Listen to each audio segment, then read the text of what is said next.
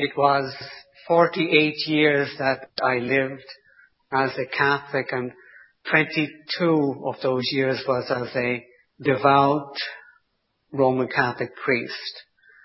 And during all that time I knew very little about the history of the Catholic Church. I had little bits here and there, but I had no overview of church history when it relates to the Pope, the papacy, and the papal church. And it is essential that one understand the history, and that's what I want to deal with.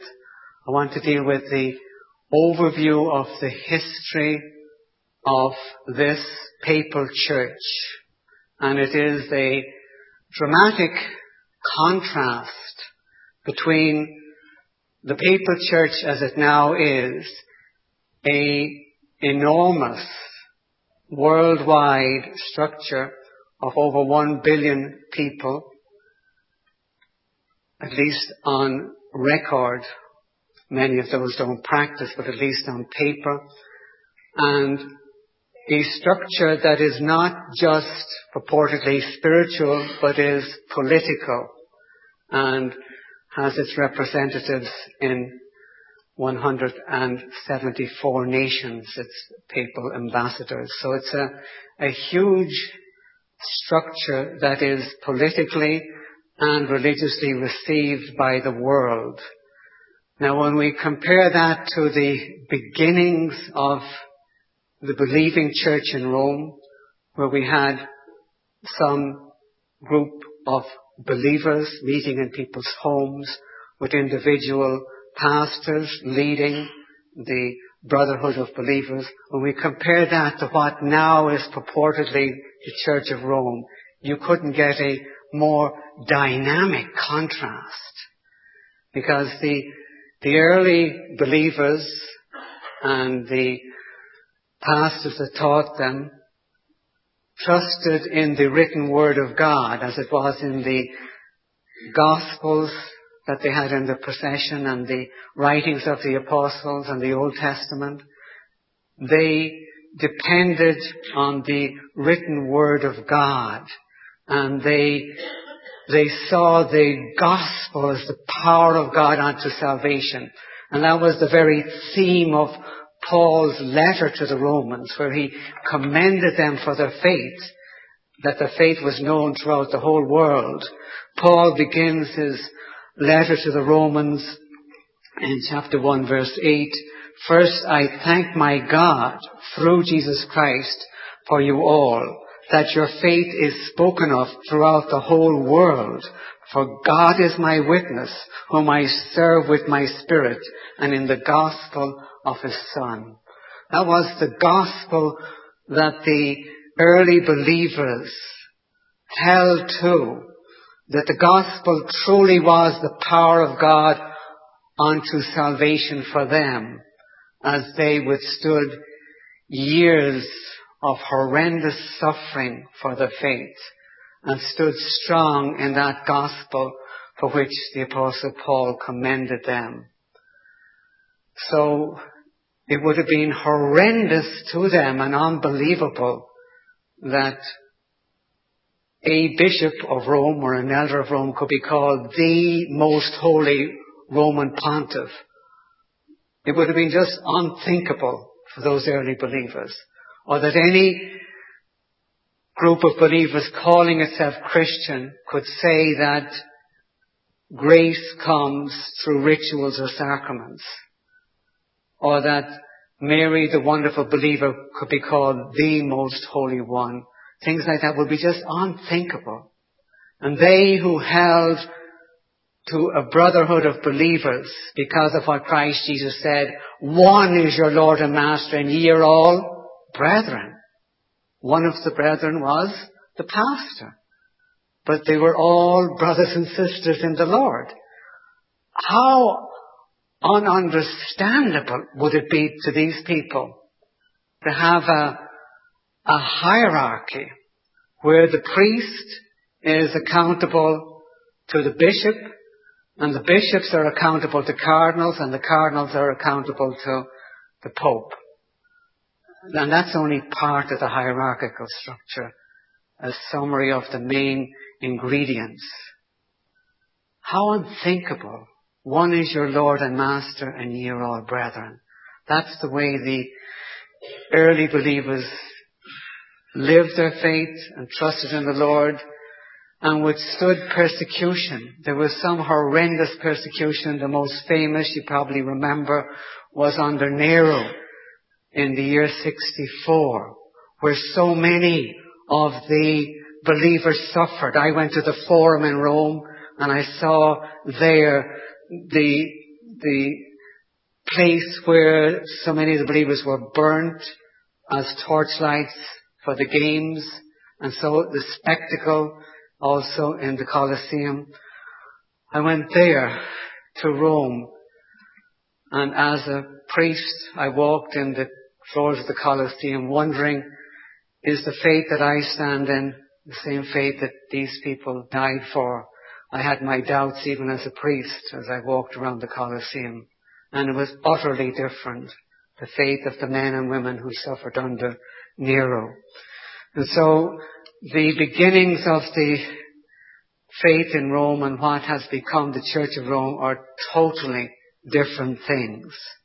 The spread of the faith in Rome was intensive, and it grew immensely so that there were many believers right across the city in different groups of believers meeting in homes. And it was under Diocletian, the emperor, that there was some of the most severe and horrific tortures, just to read of them and the sufferings that the believers underwent. But far from exterminating the gospel and far from putting the true gospel underfoot, the persecutors purified the believers and their pastors, and they stood strong. And it is remarkable, the faith of the early church, the believers in the city of Rome. It's just unbelievably strong and remarkable. And what happened? What huge change took place? And the huge change was a political change, whereby the Emperor Constantine purportedly got into Christianity. He was going to be baptized 24 years later after his so-called conversion, because he wanted to continue to sin, and so that baptism would wipe away his sins after 24 years. And it was then that Eusebius baptized him. But he purportedly was converted, even though he wasn't baptized, but he was converted. And he, together with the emperor in the east, Licinius, whom he hadn't conquered as yet, the two of them together recognized paganism and Christianity. Both were recognized, but Christianity for the first time. And so we had the recognition of the Christians as a true church that could be legally okay in the empire. Now, if it had stopped there, maybe there would have been temptations to compromise, but it didn't stop there. Constantine took over the reins of government in spiritual matters just as he had. He started dictating how things should be. And just as there were vice regions or people who looked after different parts of the empire for him, he thought that in the empire there should be main churches set up in each city, and that there should be 4 main cities whereby the Christian world will be controlled from these 4 major cities. And they were Antioch and Alexandria, Jerusalem and Rome. These were the 4 places that were chosen. And in each of these cities there was a church with a particular elder chosen to be the head church. And that elder was to rule over other elders in that area. So this idea, the beginning of a hierarchy, was a political dictate that the church was now to be run in the same way as the empire was run. And it is sad that for the most part the believers gave in to the dictates. They were no longer under persecution. They were free, and they were giving in to the desires of the emperor, and they were following along. Of course, the church in Rome was not St. Peter's or anything like it, because the whole idea of Peter being in Rome, which is a tradition, is a later on tradition, and there was no idea of claiming to be in the shoes of St. Peter. That comes about particularly with Innocent I in 401. But a church in Rome is chosen as being the main church, and similarly in Jerusalem, and similarly in Antioch and Alexandria. And then there is a vying between these four patriarchs as to who is the greatest. The very thing that Christ Jesus warned against. There is now a desiring that the recognition be given to these dioceses, as they're called, and the head of the diocese, a patriarch or a chief who's overseeing the other elders. He is the chief bishop. So this is the way the things are being set up, and it is really sad to see what had been believers now falling under this system. And what is heartbreaking is to see that the so-called Bishop of Rome is now looking for glory for himself. That far from being a Bible believer and pointing to Christ, he is looking for honor for himself. That they're arguing that if Rome is the queen of cities and people look to her as the richest, the most wealthy and the ruling power of Rome, why should not her bishop be king of bishops? So we have the beginning of the bishops of Rome looking to be superior, not only to the other three patriarchs, but to other places in the world. So it is really sad to see that. Now I must say that we must make a note of the fact that while this was happening and the Christian world was coming under this umbrella, as it were, of a political system being set up by the Roman emperor, we had true believers at the same time who in no way were touched by any of this. We had the amazing Vaudois, a whole story in themselves, coming up from northern Italy into southern France. And of course later on spreading to different parts of Europe as they evangelized. We had the amazing story of the Vaudois later on becoming the Waldenses. We have such as the Anabaptists and many other groups. The Albigenses, we know a lot about them from their lifestyle, their agriculture, and the tremendous lives they lived, even though Rome has tried to darken their name, but still the true faith of the Albigenses in France comes out. So we have many other groups at this period and right through history who did not come under this political system.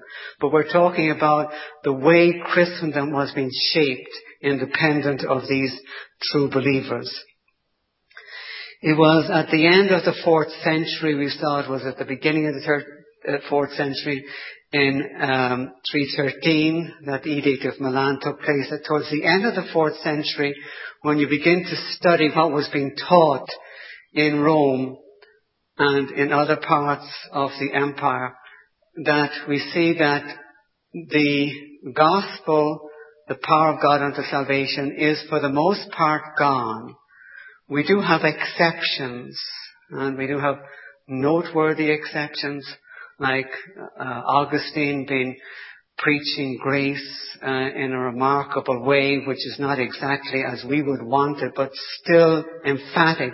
But for the most part, and even with Augustine, there is also a sacramentalism by which it is presupposed that a person becomes a Christian when water is poured on them or they're immersed underwater by a ritual called baptism. That this is the way a person actually becomes Christian. So the ceremonies had overtaken the true gospel, and that is really sad, because that is towards the end of the 4th century, coming into the 5th century. And then established quite clearly now is the laity clergy split, that the clergy are at a different level, that they are to be looked up to. They're the ones who dictate. They're the ones who tell you what you are to believe. And it is no longer that the Word of God is to dictate the truths of faith. The clergy become a dictating power. And at the end of the 5th century, we have also the idea of the elder being a priest, the sacrificial priesthood, by which it is purported that we have a priesthood that can offer sacrifice. The beginnings of that, it took many centuries to develop into what it now is. There's no mention of a sacrificial priesthood in the New Testament, besides the one high priesthood of Christ Jesus and his finished sacrifice. But a continuing sacrificial priesthood is nowhere in the pages of the New Testament. But this started, the embryo of this started at the end of the 5th century. By the year 440, we had Leo the First, sometimes called Leo the Great, and he was really purporting that he was the greatest of the bishops, and that it was to him that people should look as sovereign. So we have here now the turning point where the Bishop of Rome is absolutely claiming to be a spiritual sovereign over other bishops. It's no way accepted universally, but the claim is being made, and made strongly. To help this claim was a political decision of, again, Constantine. In the year 330, another key date in history, 330, he decides to move his political power out of the city of Rome and go to Constantinople, the city called after him. And it's there that he's going to rule his empire, and not from Rome. And this leaves the Bishop of Rome far freer to establish a political base for himself, and people to look to him in civil matters and not only spiritual matters. And what enhanced this was the fact that the barbarians were now attacking the Roman Empire. They were coming in from the north, hordes of barbarians who were pagans, and they were physically taking over the empire. But as they were physically taking control of the empire, they were being won over by the religion that was now taught in Rome. Not Christianity, but the religion of Rome. And here we have another famous turning point. It was in the year 496 that Clovis, who was the king of the Franks, he is converted to the religion of Rome. And he gets himself baptized to become a Christian. And the Bishop of Rome at the time recognized him as the eldest son of the church, a title that France still has in the eyes of the Church of Rome.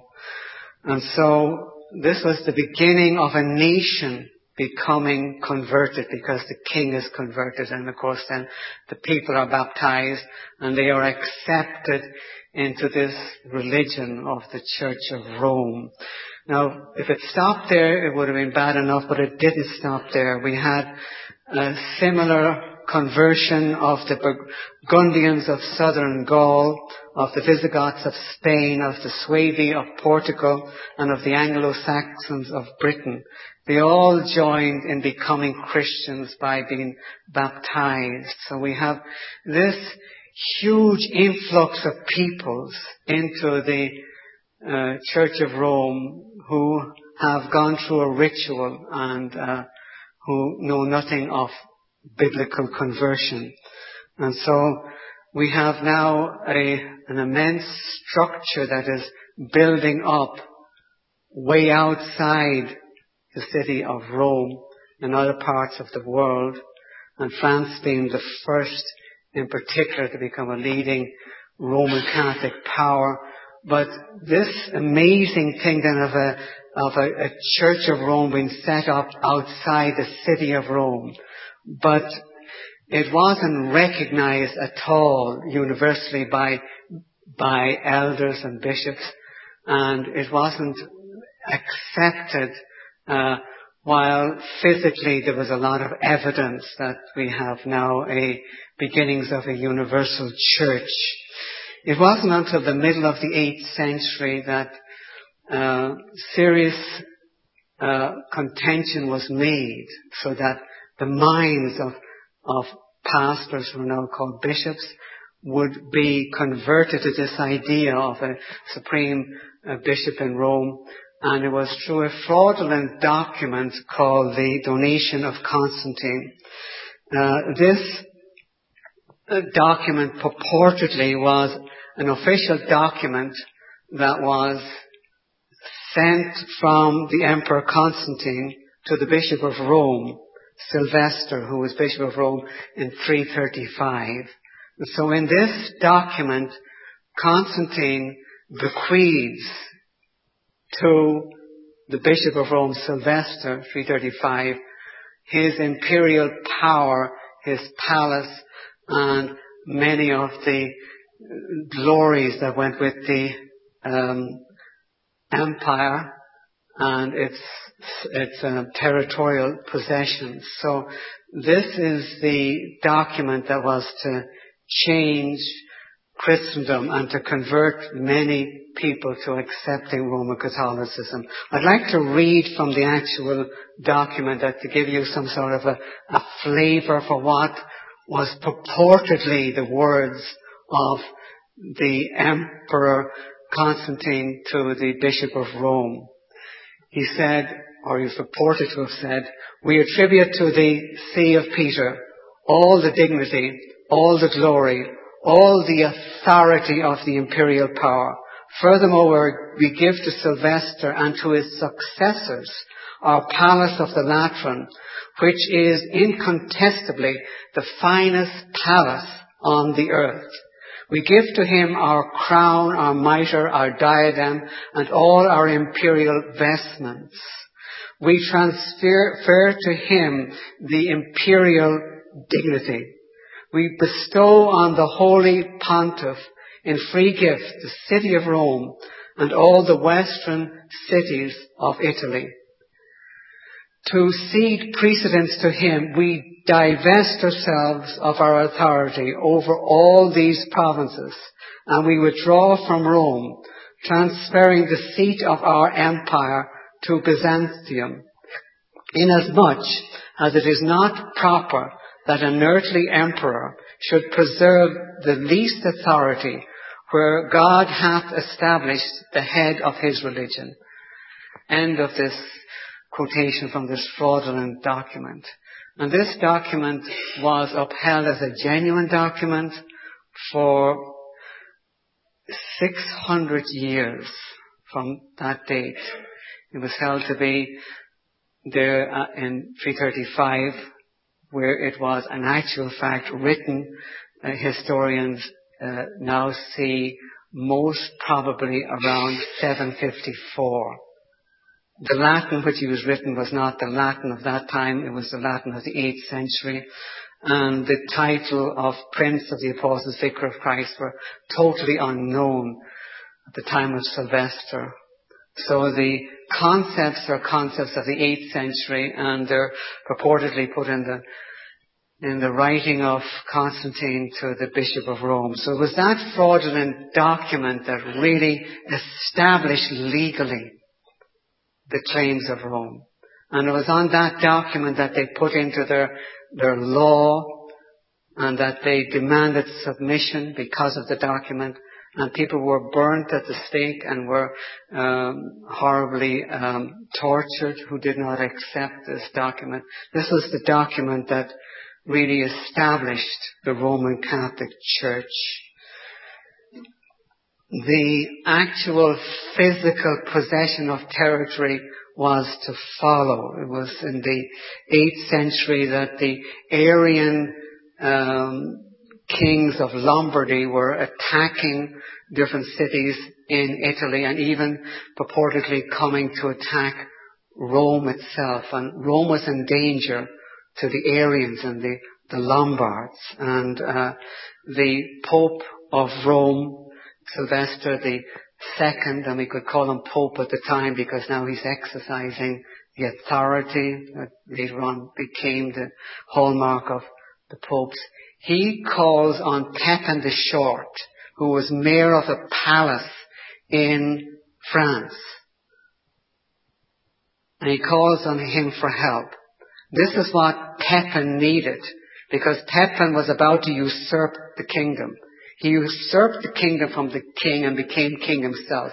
And then to establish his kingdom, he came across into Italy and he defeated the Lombards. And then he gave to the Pope of Rome territory and physical charge of cities, so that the papacy begins now to have physical power as an earthly monarch and civil rule, by which they are civil rulers besides so-called spiritual rulers. Now this donation by Pepin became even more considerable under the more famous son. You must have heard this name, Charlemagne. Charles the Great, Charlemagne. The famous son of Pepin, who was to succeed to become master of most of the Romano-Germanic world. He conquered the nations, and he was the one now who was really the key political figure in Europe. He was called upon by the Bishop of Rome to help, and he came and placed even more cities under the authority of the Bishop of Rome. And then the whole thing was crowned as he was crowned. Christmas Eve in the famous year 800,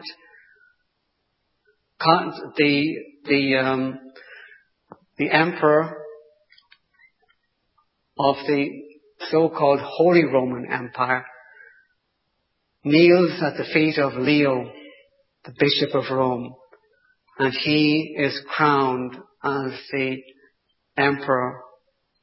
And he accepts the fact that the Pope is the one who gives crowns and gives authority. And so the whole power structure and the recognition now by Charlemagne of the Roman Church and the giving of a bigger inheritance of actual physical cities and civil authority to Rome has really established the Church of Rome. And the fraudulent document, the donation of Constantine, is truly bearing fruit, because more and more are now giving in and admitting that there is a power in Rome and there is a universal church. And so we have the real bowing down now to the Bishop of Rome.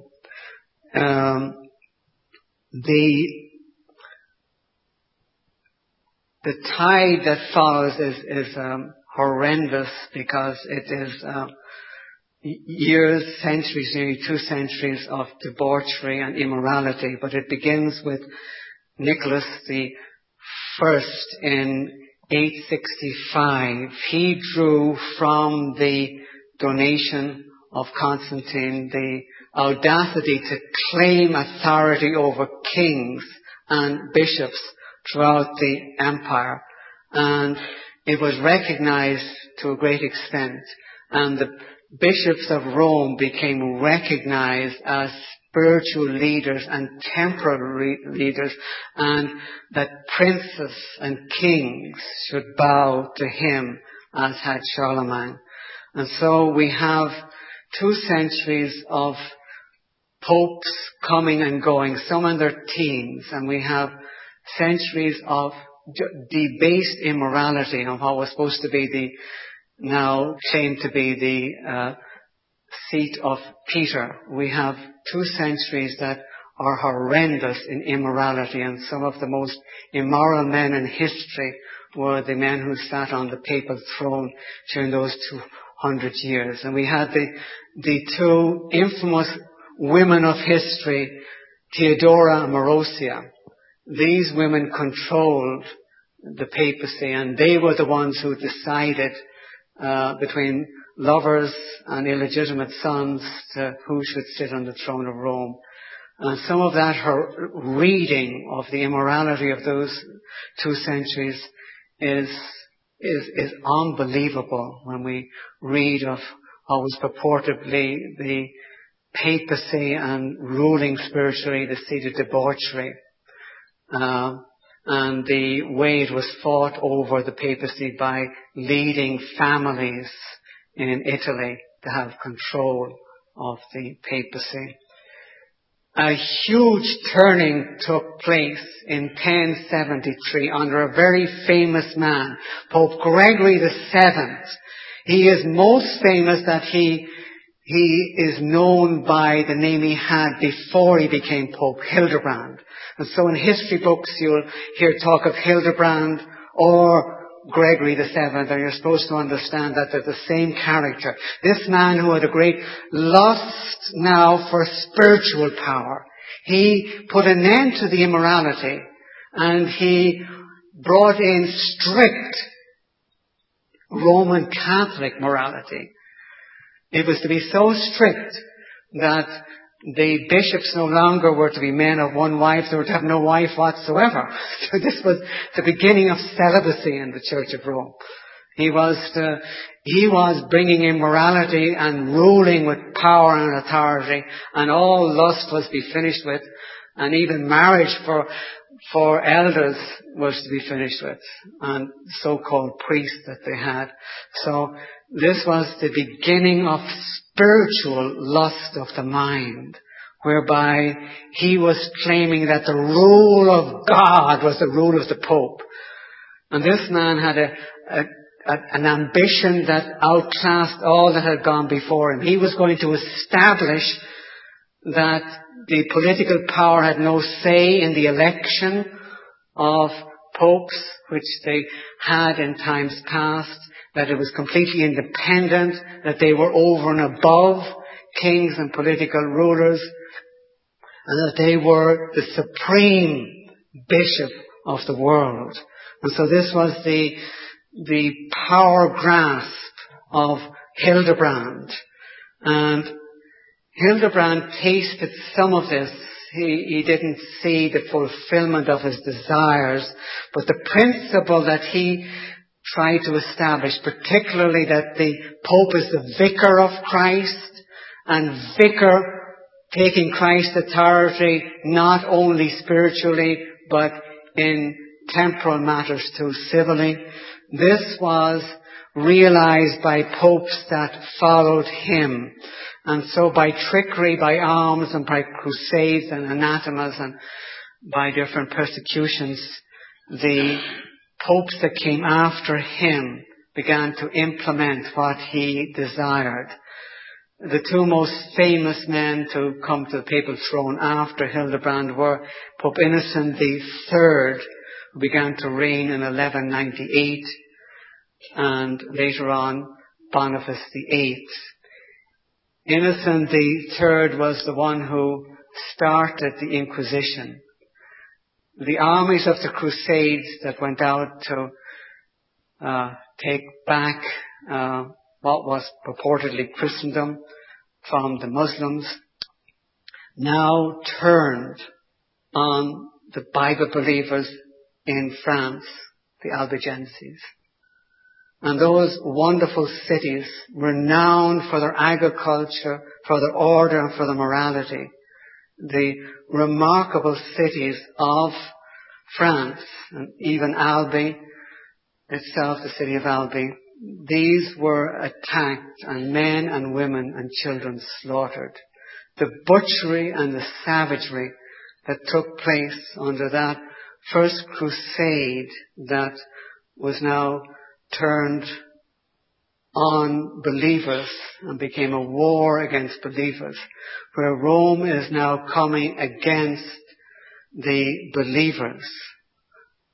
We had talked about how they existed in different parts of the world, and now Rome wants to stamp out the Albigenses.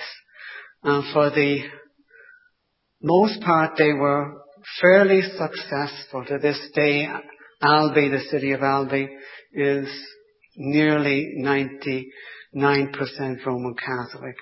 It's really sad to see that they succeeded to a great extent in obliterating a group of Bible believers by a bloody warfare that was under the authority of the Pope. And that was really the beginning of the Inquisition. Boniface VIII is infamous for his immorality himself, his ambition, his vanity and his unscrupulousness in so many ways. But he was most famous for his dictum that if you were disobedient to the Pope, you were disobedient to God.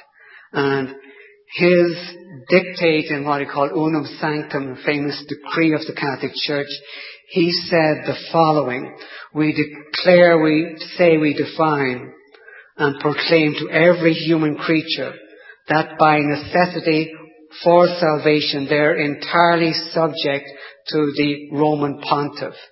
This is still the official teaching of the Catholic Church. The book that I hold up is the Sources of Doctrine of the Catholic Church, and that is number 469. It's usually called Denzinger, the man who had begun to compile it originally. The document that had been quoted by our President Ratzinger in footnote 51 of Dominus Iesus decree just before he became Pope. It is still in the Catholic books that every human creature must be subject to the Roman Pontiff for salvation. This was the mindset, and this is how Rome acted civilly and in its decrees and in its torture and in its system of inquisition. We had a list of popes, and it is sad, but you can trace 75 popes in a row. And I've done this and gone through their names, and I can't give them all to you, but 75 in a row, from Innocent III to Pope Pius VII. 75 popes in a row, all agreed with torture and the burning of believers and others because they would not submit to the Church of Rome. So the beginning of the 605 years of Inquisition. Now people get upset, and rightly so, because of the 6 years of the Holocaust. I mean, that was horrendous, torture and, death for Jews and some Bible believers. But we're talking now about 605 years of horrendous torture that was devised by the popes themselves and handed down in all the so-called Christian nations of the world. And it is worked out by reputable historians that tens of millions of Bible believers died. Maybe as many as 50 million, which John Dowling upholds in his history of the Catholic Church. maybe as many as 50 million, and he quotes different sources for that figure. So we have a huge number of Bible believers who are tortured.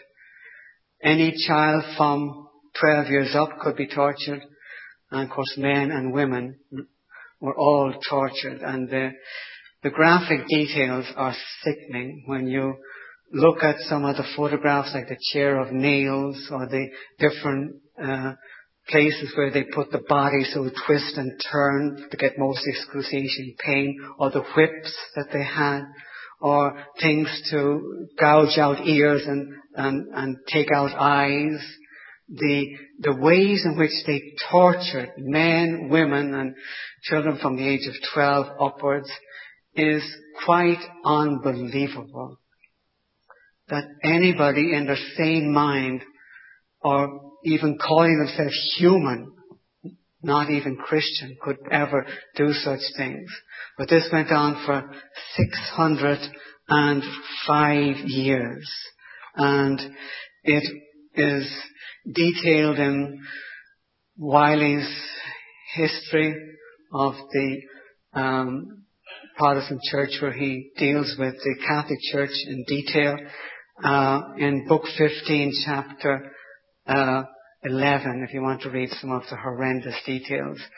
Please pray for courage if you're going to read some of that, because I was going to quote some of it, but it's really too gruesome to say some of these things in public.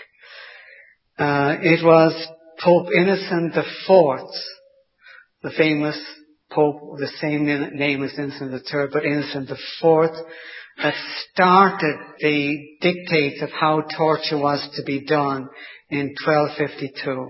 Extirpanda was the name of the document in Latin, and it decreed how far the limbs could be tortured until not taken off, but how far things were to be done. He was the one who gave the actual details of how torture was to be done, and then a whole line of popes after him. The Catholic writers are some of the best writers to tell you about this, and one of the most famous Catholic writers of all time, and I would ask you maybe sometime even to look up some of his writings on the internet. Lord Acton, if you put that into a search engine, you'll find many of his writings.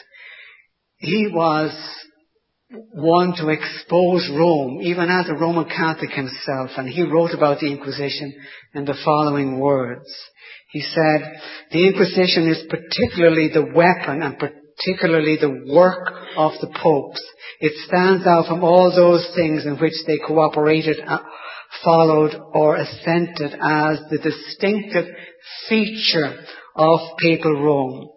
It was set up, renewed and perfected by a long series of acts emanating from a supreme authority in the Church. No other institution, no doctrine, no ceremony is so distinctively the individual creation of the papacy except the dispensing power. It is the principal thing by which the papacy is identified and by which it must be judged.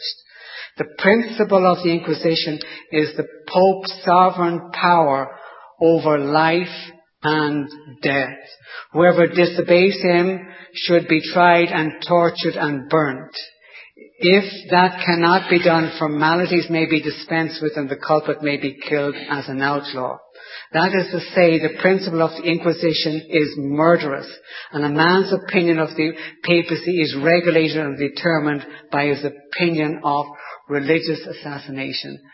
End of quotation from the famous Roman Catholic Lord Acton.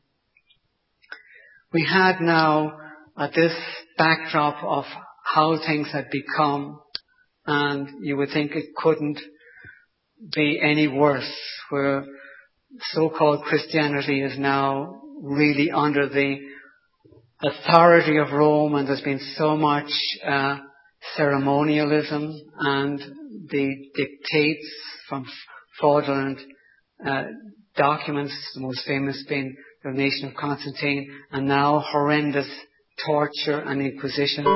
And things could not be worse. And yet with this backdrop, in the 16th century, we have the beginning of the greatest revival that the world has ever known. It is unbelievable because it's anything we would not expect. And the revival did not come in from what we might have expected, the Valdua, the Waldenses, Anabaptists or any of those. It came from what had been papal Rome. And it was right across the empire. It was remarkable, and the 5 principles which all the reformers held to were the backbone or the solid foundation of the Reformation. That there's one authority, the written word of God, sola scriptura. That it is by grace that a sinner is saved before the all-holy God. That it is through faith, that it is in Christ, and all glory, power and worship to God alone. These 5 principles, the Scripture alone, grace alone, faith alone, in Christ alone, and all praise and worship to God alone, were the backbone of the Reformation, with all the believers that the Reformation held to. And I'd like to quote, and I do so with permission, from The Heroes of the Reformation. It's a book by Gideon and Hilda Hagstorts, and it is distributed and published by Heartland Publication. They say the Reformation possessed definite characteristics, many of which set it apart from any other revolution in history. It is distinguished by its territorial scope. It began simultaneously and independently in various countries. At the time Martin Luther posted his 95 Theses in the church door at Wittenberg in 1517, John Colet, Dean of St. Paul's in England, was denouncing the abuses of the Catholic Church and upholding the supremacy of the Bible as the rule of faith.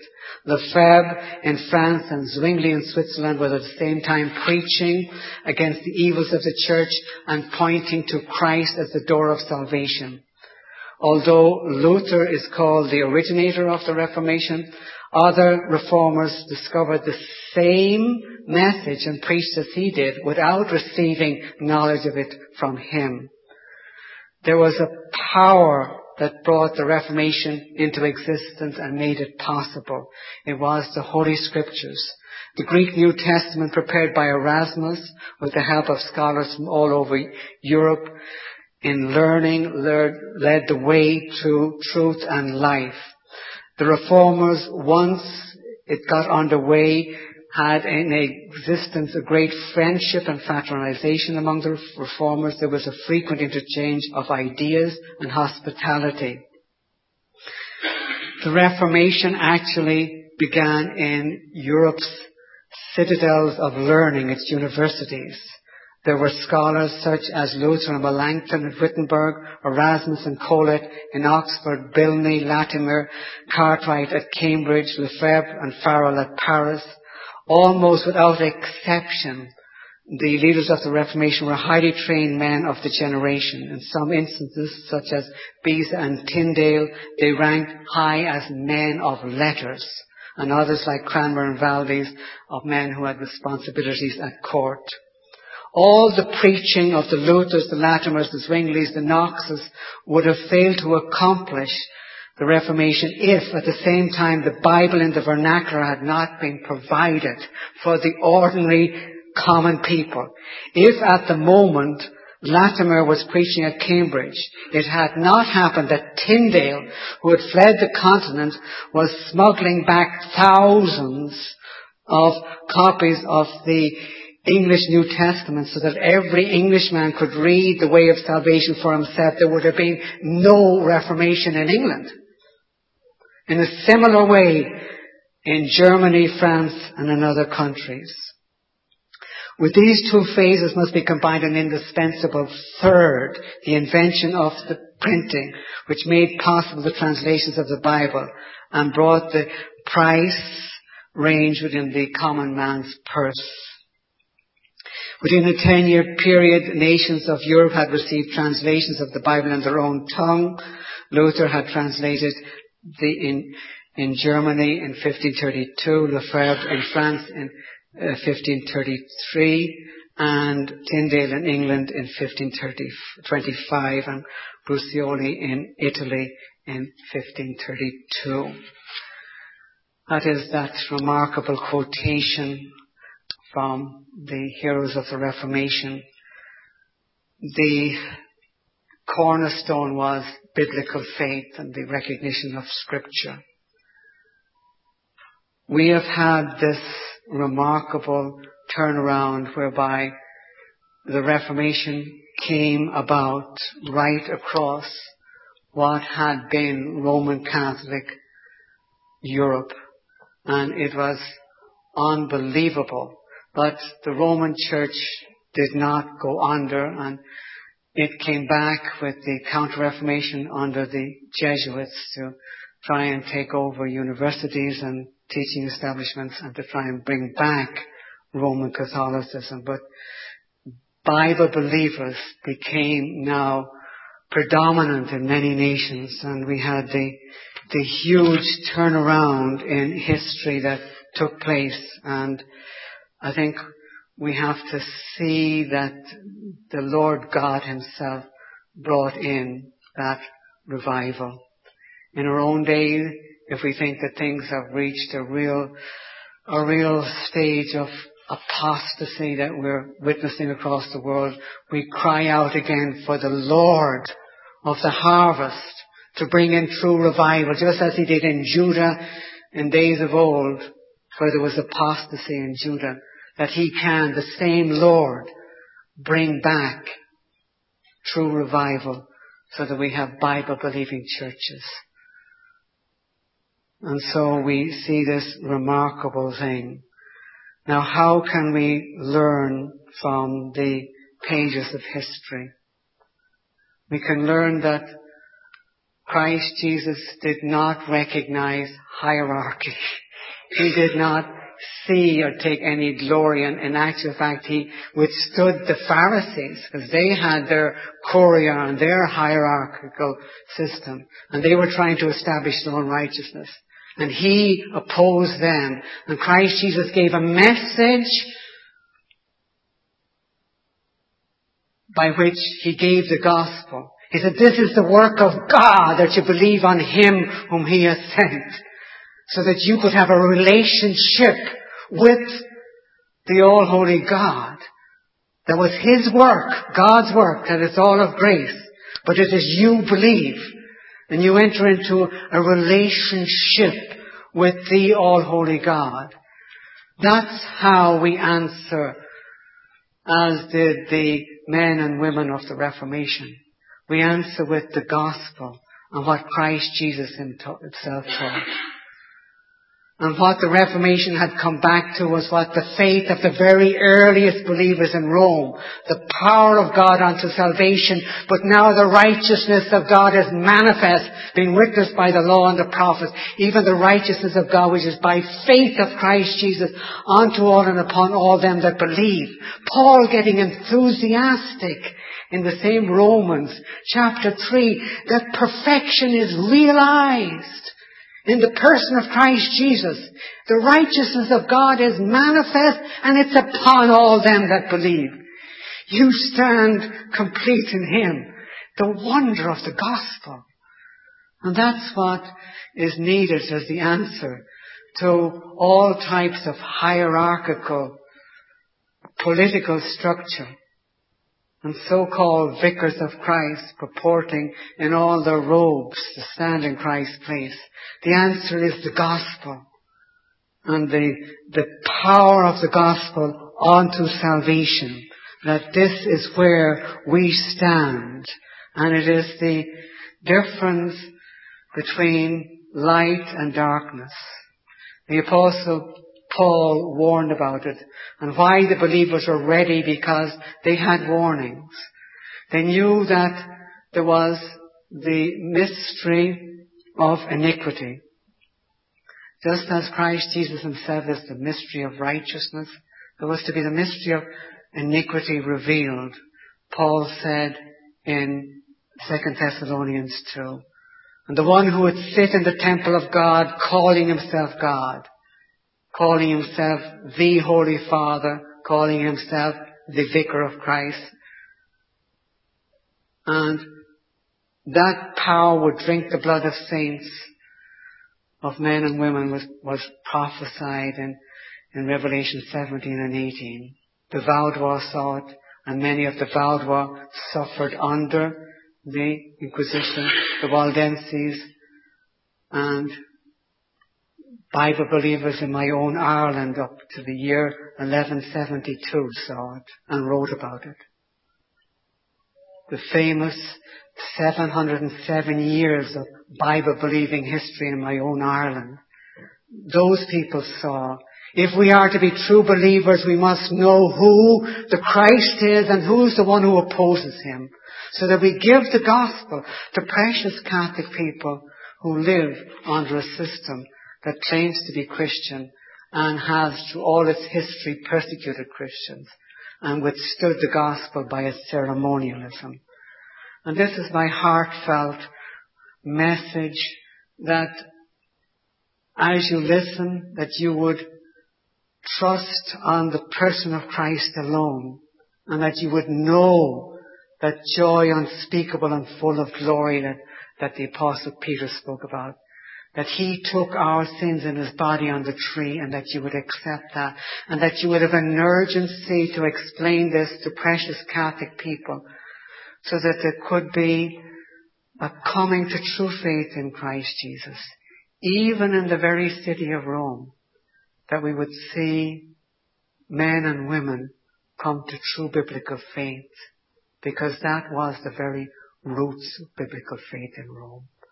And this is my heartfelt cry, and we pray to God that we would see a touch of that in our own day by the power of God that is in the gospel, and as we go out in the name of Christ to proclaim that gospel. And to him be all praise, glory, worship and honor, now and forevermore. Amen and amen. Praise God. This Reformation audio track is a production of Stillwater's Revival Books. SWRB makes thousands of classic Reformation resources available, free and for sale, in audio, video, and printed formats. It is likely that the sermon or book that you just listened to is also available on cassette or video, or as a printed book or booklet. Our many free resources, as well as our complete mail-order catalog, containing thousands of classic and contemporary Puritan and Reformed books, tapes, and videos at great discounts, is on the web at www.swrb.com. We can also be reached by email at swrb@swrb.com, by phone at 780-450-3730, by fax at 780-468-1096, or by mail at 4710-37A Avenue, Edmonton, that's Edmonton, Alberta, abbreviated capital A, capital B, Canada, T6L3T5. You may also request a free printed catalog. And remember that John Calvin, in defending the Reformation's regulative principle of worship, or what is sometimes called the scriptural law of worship, commenting on the words of God, which I commanded them not, neither came into my heart, from his commentary on Jeremiah 7:31, writes, God here cuts off from men every occasion for making evasions, since he condemns by this one phrase, I have not commanded them, whatever the Jews devised. There is then no other argument needed to condemn superstitions than that they are not commanded by God. For when men allow themselves to worship God according to their own fancies, and attend not to his commands, they pervert true religion. And if this principle was adopted by the Papists, all those fictitious modes of worship in which they absurdly exercise themselves would fall to the ground. It is indeed a horrible thing for the Papists to seek to discharge their duties towards God by performing their own superstitions. There is an immense number of them, as it is well known, and as it manifestly appears. Were they to admit this principle, that we cannot rightly worship God except by obeying his word, they would be delivered from their deep abyss of error. The prophet's words, then, are very important when he says that God had commanded no such thing, and that it never came to his mind, as though he had said that men assume too much wisdom when they devise what he never required, nay, what he never knew.